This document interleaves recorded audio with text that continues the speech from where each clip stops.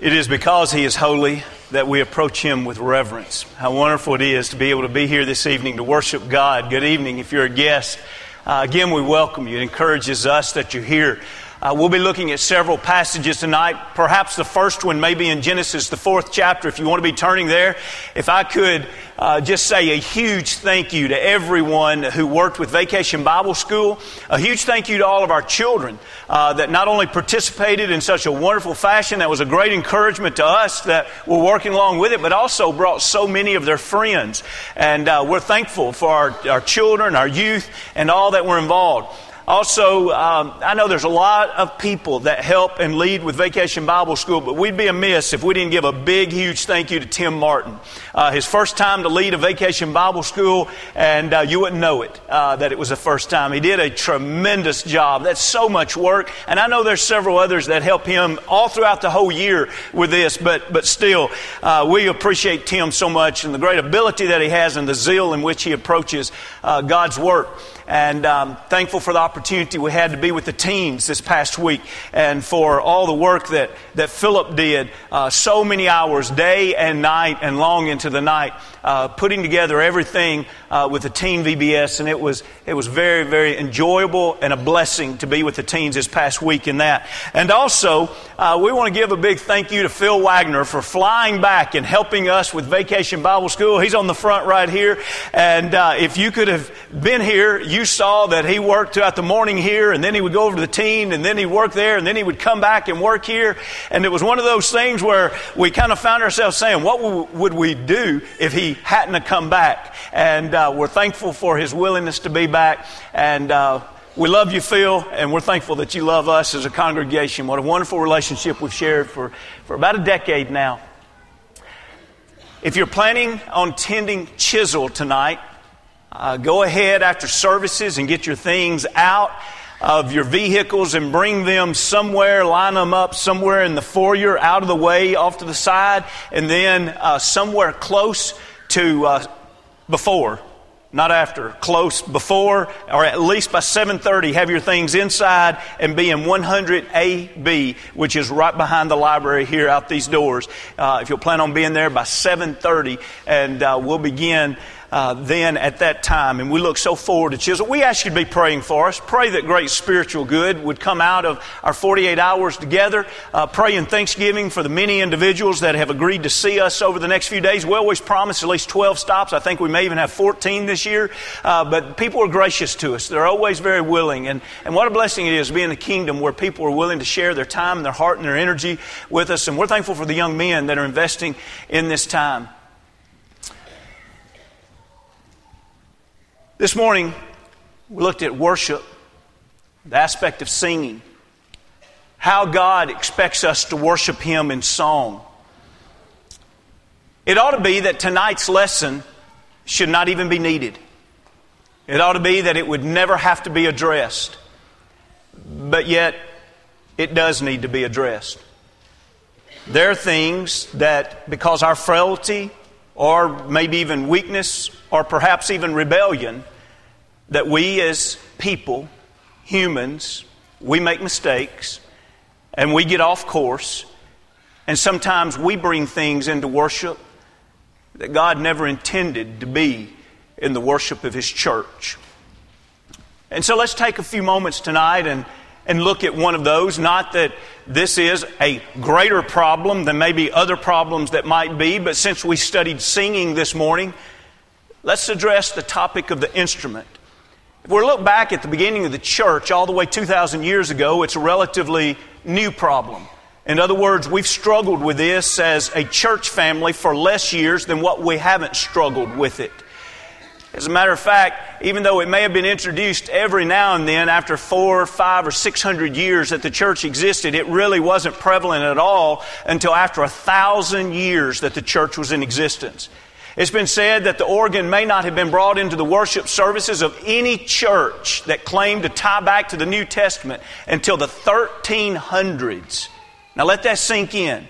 That would be like the church beginning today and saying, let's go to 3012 would be 1,000 years.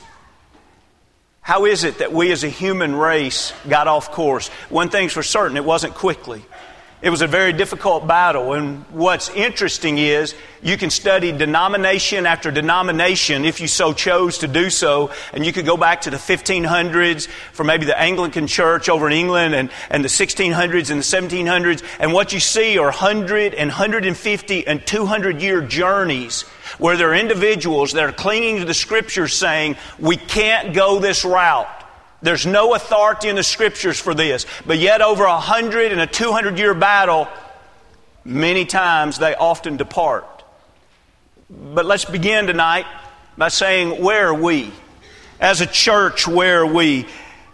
The Tennessean had an article back in November 9th of 2011 of a church that is relatively new but wears the name of association with the Church of Christ. And so I'll use this as an example since they chose to do an interview with the Tennessean and it was on the front page, on page 1.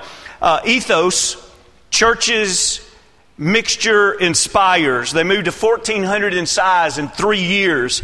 And skipping down, and I'll try to be fair in the quotes. I'm not trying to misrepresent anything here, but we can't read the whole article. Skipping down, it describes the congregation and their fast growth. And it says, but the congregation uses instruments. A no-no in other churches of Christ who say early Christians didn't use them, and neither should modern churches use them. And so they gather, and it says most of their crowd are in their 20s and dress in jeans, and they begin with Blessed Be Your Name, a popular contemporary Christian song, and it is accompanied by acoustic guitar. And it says, some weeks there's one instrument, sometimes a band with drums, sometimes a mandolin or a banjo. We always stress to our leaders that the focus of leading worship is not how cool the music is or how the band sounds, but on leading people to connect with God and eliminating distractions that would hinder that from happening, Shinnick says. And so they describe some of their aspects of communion, and they describe their heavy emphasis on service and reaching out and making a positive difference in the lives of those who are in need. And then it continues with one young lady that describes her relationship with the church there, becoming a member there, and says she grew up in a conservative Church of Christ and she never could connect, even though she grew up there, and said, this is the first church I've ever been a part of that now I actually invite people to church. And then we see a description of this in their own words. Ethos is a part of an evolution in the way churches of Christ operate. In the past, churches of Christ have been fiercely independent and suspicious of working with other congregations out of fear of being part of a denomination.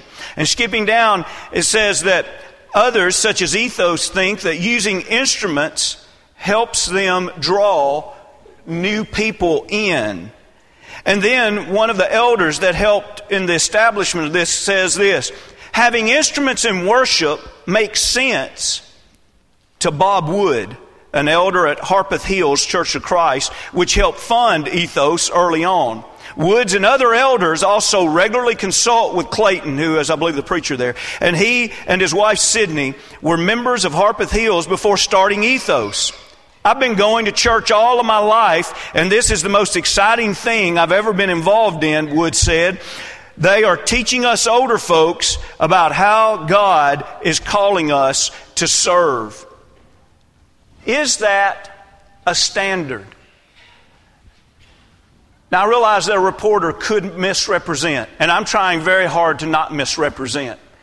But if the reporter was accurate, there were two things that were said as to why they used the instrument. One is, we believe that this draws people in. And so we need to ask ourselves, is that authority? Does that give us the right to practice whatever it might be in worship if it draws people in? Because after all, we do want the church to grow. And we do want to be able to reach out to the lost. And so is that a standard that is acceptable? And you remember a couple weeks ago, we dealt a whole lot with the word acceptable. But remember, it always has to be acceptable to God. And then notice what the elder said when he says, it just makes sense. He never defined who it made sense to. And I'm not being disrespectful. But we must address this if we're going to be honest with God, with the Scriptures, and with His church. It makes sense to whom? It draws people in based on what authority? It makes sense to guests. It makes sense to an elder that says, wow, we did it, and it drew a lot of people in, and that's what we're really trying to do is draw people in. This makes sense. Tonight, I ask you to go back and begin at a place that we covered a few weeks ago, and then we won't be duplicating after that. But I would like for us to begin here. But I would also, as you do that, be looking back to Genesis, the 4th chapter. I'd like to give you just a quick illustration that if my mind will serve me correctly, we'll use it now, and then we'll summarize with this same illustration in just a few moments. It made reference in the article that the churches of Christ make a plea to not be a denomination. That's very important because what we want to be is we want to be a member of the church that belongs to Jesus Christ. Matthew the 16th chapter, Jesus said, before the church ever existed, He said, upon this rock I will, future tense, build my ownership. I will build my church, and the gates of Hades shall not prevail against it. We come to Acts the 2nd chapter, and that church was established. Who owned that church? Jesus owned that church. Anyone that is a part of that church is a part of the saved, and the gates of Hades shall not prevail against it. If you're not a part of that church, we do not have that security that only Jesus can bring. And so now that church is established. Do you want to be a religious group that looks like that church? Do you want to be a religious group that talks like Jesus? Or do you want to be that church? Now, as you can imagine, there's so much running through my mind. I wish we had time to heavily develop Matthew, the 7th chapter right now, so that we see clearly that just because we cry out in the name of the Lord, Lord, that does not mean that we belong to the Lord. And in all of this, I'm not being disrespectful. I'm not taking joy in the fact that I or you or somebody else might be lost. I'm just trying to help us see that we have to deal with the reality that Jesus Christ has given us truth. And we either submit our life to His truth and become a part of His kingdom, or we join up with a denomination that says, okay, we are kind of like that, but we're not exactly like that. Well, what do you mean we're not like that? Well, you know, the Lord's church, the structure of it's a little bit rigid. Have you ever seen the qualifications for elders? We just don't do that in the denomination I'm a part of. I mean, how hard would it be to find men qualified to meet those? In our denominations, we've changed things around. Keep in mind, if you want to start your own church, you can do things any way you want. And so if you want to restructure your organization, you can restructure it any way you want. You can say, man, those qualifications, 1 Timothy 3, are tough. We're not going to have elders at all. Or we're not going to have deacons at all. Or we're going to let the role of women be whatever culture says is acceptable, not what God says is acceptable. We're going to allow the homosexual agenda to infiltrate, and we will adopt it as well as call ourselves Christians. And we're not concerned with whether or not someone is married. Fornication, we're going to overlook that. We're not going to dissect people's personal lives. Do you see how we could go on and on? What about the worship, which is the topic tonight? Please get this. I want to tell you something profound. And it goes all the way back to Genesis, the 1st chapter, where it says, each seed produces seed after its kind. I won't tell you anything tonight probably more profound than this. In Genesis 1, God said, I'm going to make sure that every seed produces seed after its kind. You ready for this? In the Garden of Eden, if that really was a perfect place to live, it had to have watermelon in it. And that watermelon had seed. And you know what that seed produced when Adam and Eve planted it? It produced a watermelon. And they planted it again, and you know what the next seed produced? It produced watermelon. Now, are you ready for this? Out of the billions and zillions of watermelon seeds that have been planted over the last many thousands of years, there has never been an exception. Every watermelon seed, if it produced any fruit at all, it produced watermelon every time.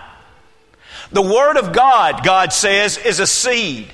When we plant the Word of God, it grows nothing but Christians, unless you mix it and make it another seed. If you alter it, if you take away from it, if you add to it. And that's why he so strongly condemns. If you take away, I'll take your name out of the book of life. If you add to it, I'll add plagues to your life. Why? God says, don't mess with my seed. Why? It is building, producing the fruit of Christians. Nothing more and nothing less. Christians. And that seed also grows a church. It grows a church that's organized the exact same way. When that seed was first planted in Acts the 2nd chapter, it grew a church. It grows the same church today. The same worship today. The same plan of salvation today. The same doctrine of the Godhead and of heaven and of eternity and the day of judgment. All of those things are the same. And the only way they can be different is if somebody plants a different seed. And so now we're back to authority. Authority. If it draws people, is it okay to change the seed? If it just makes sense to an elder, is it okay to change the seed? Genesis the 4th chapter, Cain got a rude awakening into being one of the early members of the human race. Genesis 1 was the introduction of God. Genesis 2, an introduction to mankind. Genesis 3, an introduction of Satan, our enemy. And Genesis 4, an introduction into worship. And we see in Genesis 4 and verse 4, Abel also brought of the firstborn of his flock. In other words, he was bringing an offering, and of its fat. And the Lord respected Abel and his offering. Now, we know that God had told them what they needed to bring in an offering, because in Hebrews the 11th chapter it says that Abel offered his sacrifice by faith. Romans 10:17, faith comes by hearing, hearing by the Word of God. Cain and Abel knew what God expected of them. Abel brought what God expected, and he was blessed, and his sacrifice was blessed. But you remember verse 5, but he did not respect Cain and his offering, and Cain was very angry, and his countenance fell. So the Lord said to Cain, why are you angry, and why has your countenance fallen? If you do well, in other words, can you just go back and plant the seeds in your life? I've told you exactly what sacrifice it is. You know, Cain, if you'll just take the seed that I've given you, the Word of God, and if you will just plant it in your life, and if you will submit to it, you're going to do well, and things are going to be good. What you are envious of right now in your brother's life, you can have that. All he's doing is living by faith. Are you willing to do that? And you remember that even the warning was given in 7. If you do well, will you not be, here it is, will you not be accepted? Accepted by whom? If you do well, don't you know that all the guests are going to accept you? If you do well, don't you know that an elder is going to accept you? I'm not trying to be disrespectful. I'm simply not trying to make a point. You won't ever find in the Scriptures the authority for the way you live your life, for the church conducts its life based upon what will draw the most people. The authority is never, has an elder said it's okay, where God pulls his hands back and says, oh, well, if an elder said it, I'm going to change my mind. Notice, clearly the acceptance is God. If you do well, will you not be accepted? And if not, do well. Sin lies at the door, and its desires for you, and you should rule over it. Now, we sometimes call this dispensation of time the patriarchal age, meaning that fathers led the families and God spoke apparently directly to the fathers. Let's go to the very next dispensation of time, and let's go over to Leviticus the 10th chapter. This is, by the way, we just left the beginning of the patriarchal age, a scene of worship. Now we're going to go to the beginning of the Mosaic age and another scene of worship. By this time, God had given Moses the law, and he had also told Moses how he was supposed to set up a Levitical priesthood. And his brother Aaron was going to be the high priest. And so his sons were going to be the priest. And so now, we have what I assume. Now, you can't take this as Bible. I'm just going to give you my opinion on this. I believe that one of the reasons God dealt so severely with Nadab and Abihu was because it was the very beginning of this Levitical priesthood, and He literally was saying to all of the Levitical people, here's your example. You decide that just as we sung a while ago about the holiness of God, you decide that you're equal with God. And when God gives you a law, you want to call the shots yourself, and you think you can substitute some things. Oh, God wants me to burn some incense. God wants me to get the incense from here, and He wants me to get the fire from here. Hey, the most important thing is just get some fire. And so he reaches over with a Bic lighter, and he gets some kind of strange fire. And he says, that's fine, that's fine. God says, I want to prove to all the Levitical tribe that it's not fine when I give a law for you to think you can substitute something for it. So here's how the story goes. We're in Leviticus, the 10th chapter, verse 1. We got two brothers, Nadab and Abihu. I'm looking forward to meeting the couple that names their two children that. Nadab and Abihu, the sons of Aaron, each took his censer and put fire in it, put incense on it, and offered profane fire before the Lord, which He had not commanded them. Do you think just by that wording there that authority is important? Hey, Nadab and Abihu, where did you get that fire? Didn't God say to get the fire from here? And didn't you get the fire from there? What does it matter? Little fire here, little fire there. Hey, didn't God not command that? Have you heard people say, well, God never said that you couldn't do it. You know, probably the source where they got the fire, God probably never said, you can't get it from there. God said, you get it from here. He doesn't have to tell all the places not to get it. When we talk about authority, our obedience to God is to be as restrictive as the command is. And so when God said, I want you to get the fire from this location, the fire was to be gotten from that location. So notice the result of this. In verse 2, so the fire went out from the Lord and devoured them. That's right. If you're understanding this, you say, what? He just killed them. They died before the Lord. Now notice this. Moses said to Aaron, this is what the Lord spoke, saying. Now, before I read this, I want to take your minds back to Isaiah the 6th chapter. I want to remind you of that lesson where we talked about that God is not our buddy. God is not our human peer. And so we have God Almighty. He has just struck two sons down. And you can imagine, any of us fathers would have probably given a hard look up to heaven. And here's what God sends down through Moses to tell Aaron. By those who come near me, I must be regarded as holy. And before all the people, I must be glorified. So Aaron held his peace. God's holy. The fire was profane. God's holy. The actions were profane. Well, what did they do? They just substituted. Instead of getting the fire one place, they got the fire another place. And God says, that's what I'm talking about.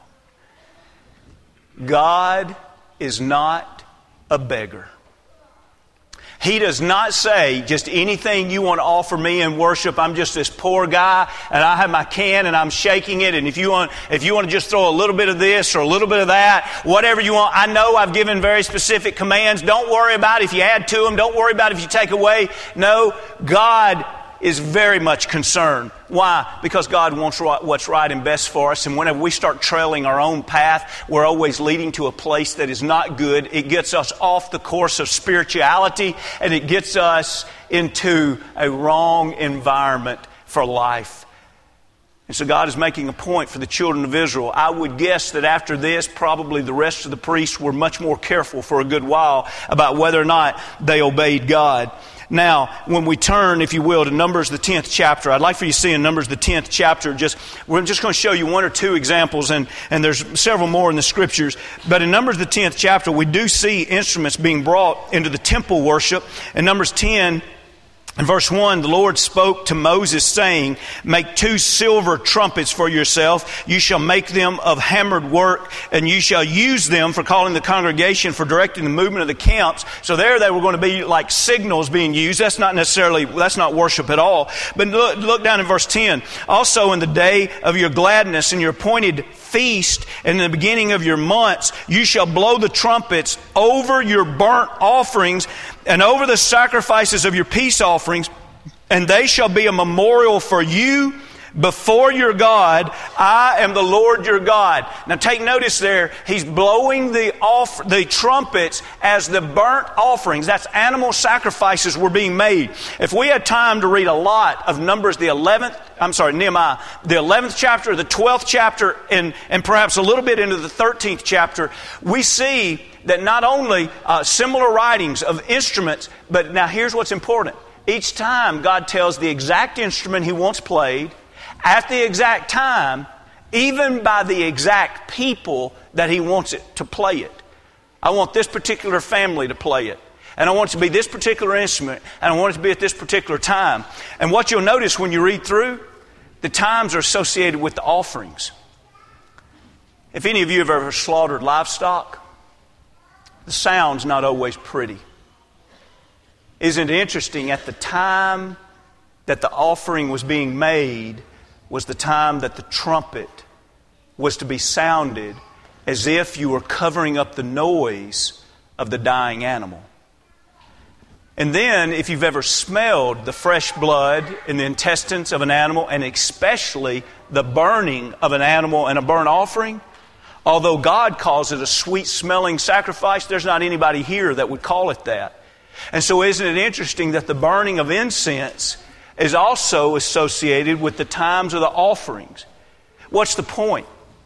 The point is that the instrument in the Old Testament was tied to the point of the offerings in the temple. Even when you come over to the latter end of the Old Testament, especially the beginning of the New Testament, by the beginning of the New Testament we see synagogues. Have you ever wondered why is there no instrument in the synagogue? There's no sacrifice being made in the synagogue. You could go into Nashville to the Greek Orthodox Church, and you can say, "Hey, you guys, you still follow a lot of the Old Covenant stuff, right?" And they say, "Sure we do, except they're also experts in Greek." And you could say, "Okay, if you follow some of the Old Testament stuff, why don't you have the instruments that are mentioned in the Old Testament in your worship? Why do you worship in a cappella?" And they would say, "You know the answer to that. There's no sacrifices being made here. This isn't the temple. Therefore, we're not to have the instrument." The Old Testament temple was an antitype, or a symbolism, if you will, of the Messiah's temple that is to come. You probably know the Messiah's temple, but just in case, let's read it. Isaiah, the 2nd chapter. The Messiah's temple. And if you're thinking, what does he mean by that? You remember Jesus was the Messiah. The Messiah was going to bring a temple. And you remember, he looked at the earthly temple, and he even made reference to the fact that there's not going to be a stone left on top of the other. But then he says, in 3 days, I'll build it back. What is he building back? He's talking about a fleshly, a spiritual, he's talking about a spiritual temple. Well, let's see what this spiritual temple is going to be. You see in Ephesians, the 2nd chapter, look at verse 11. "Therefore remember that you once, Gentiles in the flesh, you were uncircumcision by what's called the circumcision made in the flesh by hands, that at that time you were without Christ." Now think about how far off the Gentiles were. Being aliens from the commonwealth of Israel and strangers from the covenant of promise, having no hope and without God in this world. So what brought the Gentiles closer to God? Look in verse 13. "But now in Christ Jesus, you who once were afar off have been brought near by the blood of Jesus." Jesus' death was going to bring about a place for the Gentiles. The Messiah's temple was going to be the first time that the Gentiles were welcome inside the temple. They weren't welcome inside the temple under the Old Covenant. And let's get a picture of this in 19 and 20. Still the same chapter, Ephesians 2. "Now therefore, you are no longer strangers and foreigners, but fellow citizens with the saints and the members of the household of God, having been built on the foundation of the apostles, that's the apostles' teaching, and prophets, Jesus Christ himself being the chief cornerstone, in whom the whole building, being fitted together, grows into a holy temple in the Lord, in whom you also are being built together for a dwelling place of God in the Spirit. The church is the Messiah's temple. Jesus Christ, we just read, was the blood sacrifice that was offered, and Hebrews would say once and for all. It's not offered over and over and over again.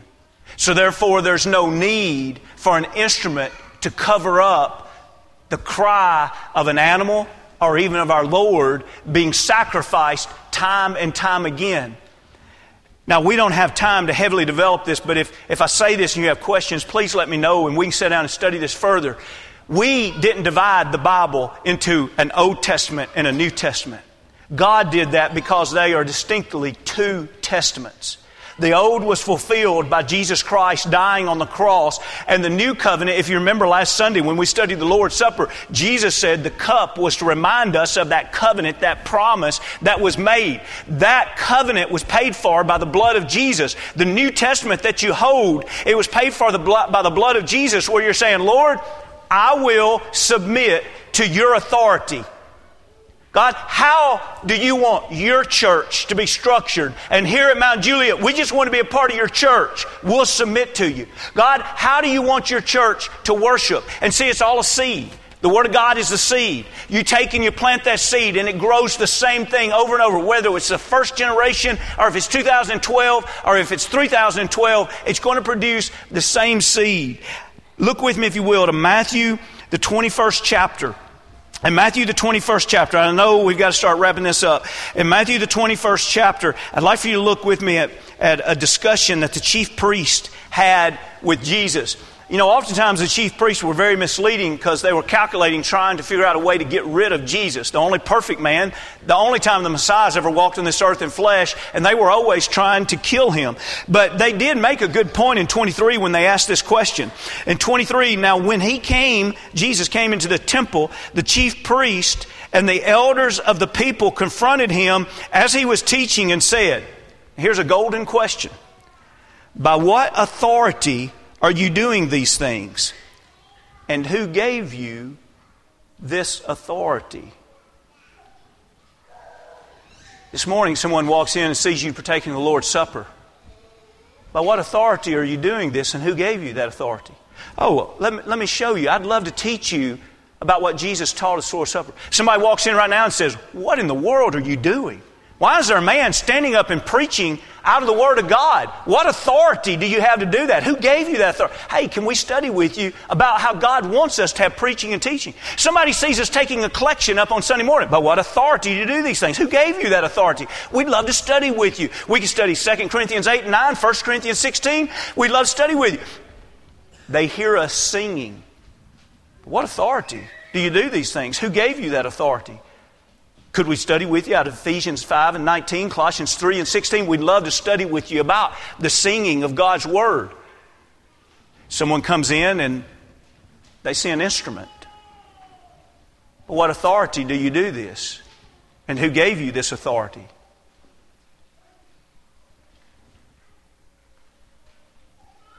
Where's the verse?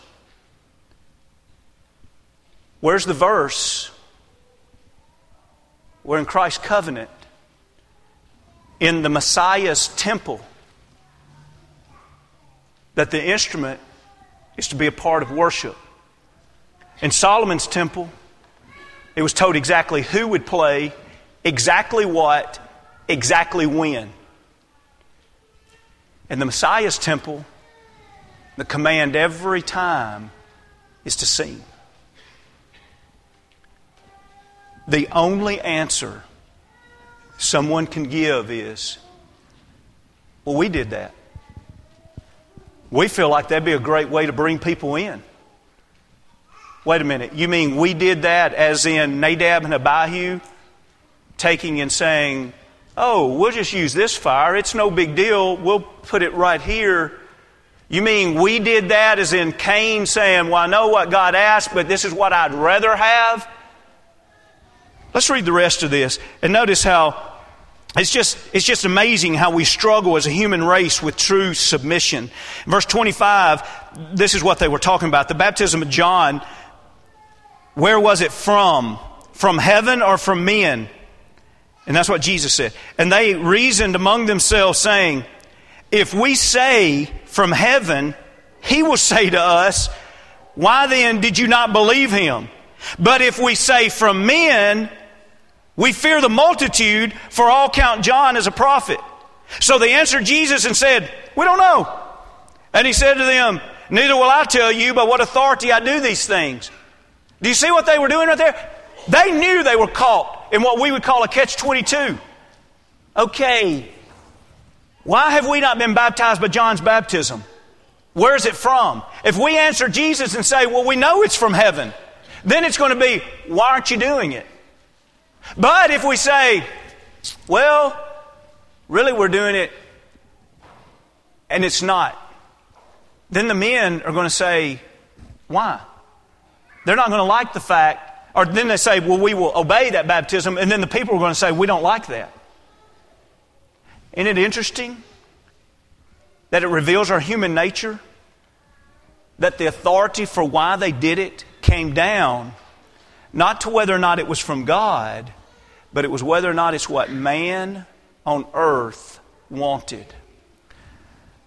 When someone says to you, why did you guys take the instrument out of worship?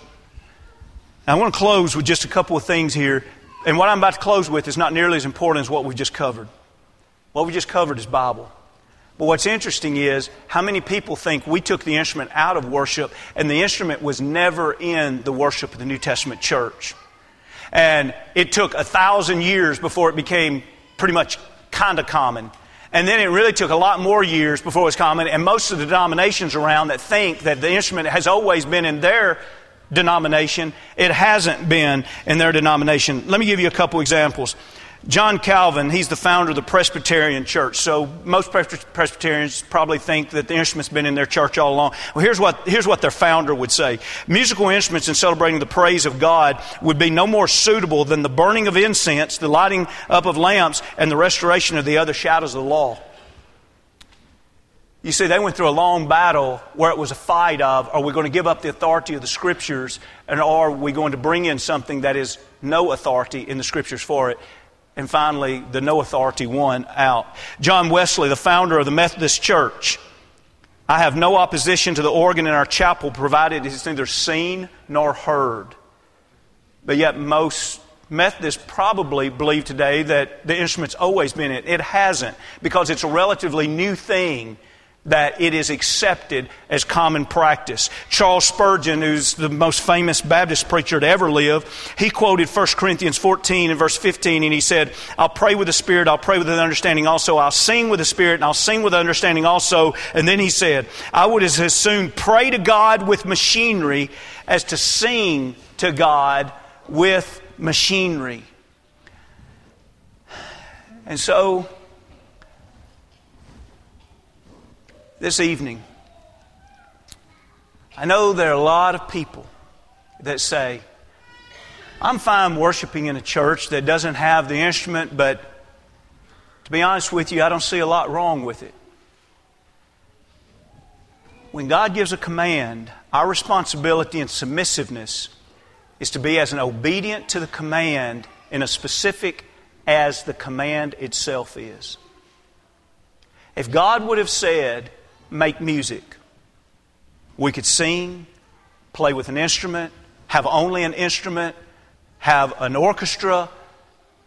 But what if God says, no, I don't just want music, I want singing? Then our obedience needs to be that specific.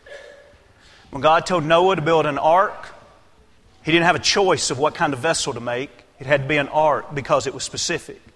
And when he told him what to make it out of, if he would have just said make it, he could have used anything. But when he said wood, he could have used any kind of wood. But when he said go for wood, now it's that specific. When God said put the blood of a lamb, a firstborn lamb without blemish on the doorpost, and death will pass over your house, if he would have just said put blood, you could put any blood. If he would have just said blood of a lamb, you could put any lamb. But he said blood of a firstborn lamb without blemish, so it had to be blood of a firstborn lamb without blemish. If the silence of the Scriptures does not have authority, the Scriptures do not have authority. I beg you,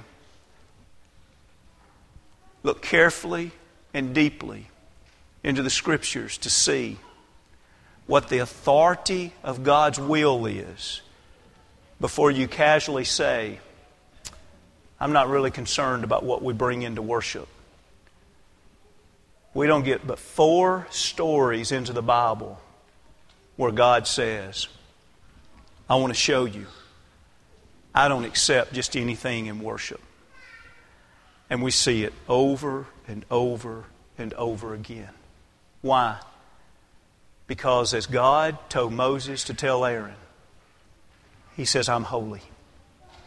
We cannot bring profane or common things into the Messiah's house and please Him.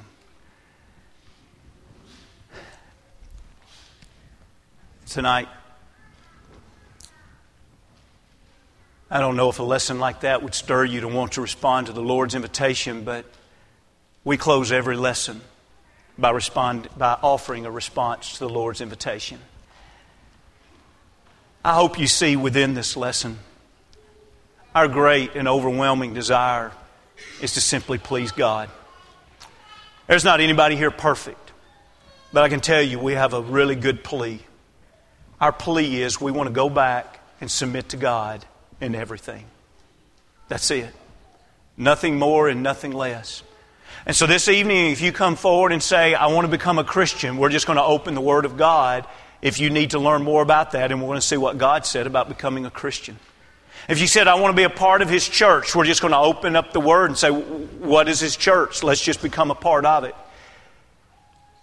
And so tonight, if that's what you're looking for in life, is a relationship with God and with God's people that are just trying to help each other get to heaven, we'd love to help you.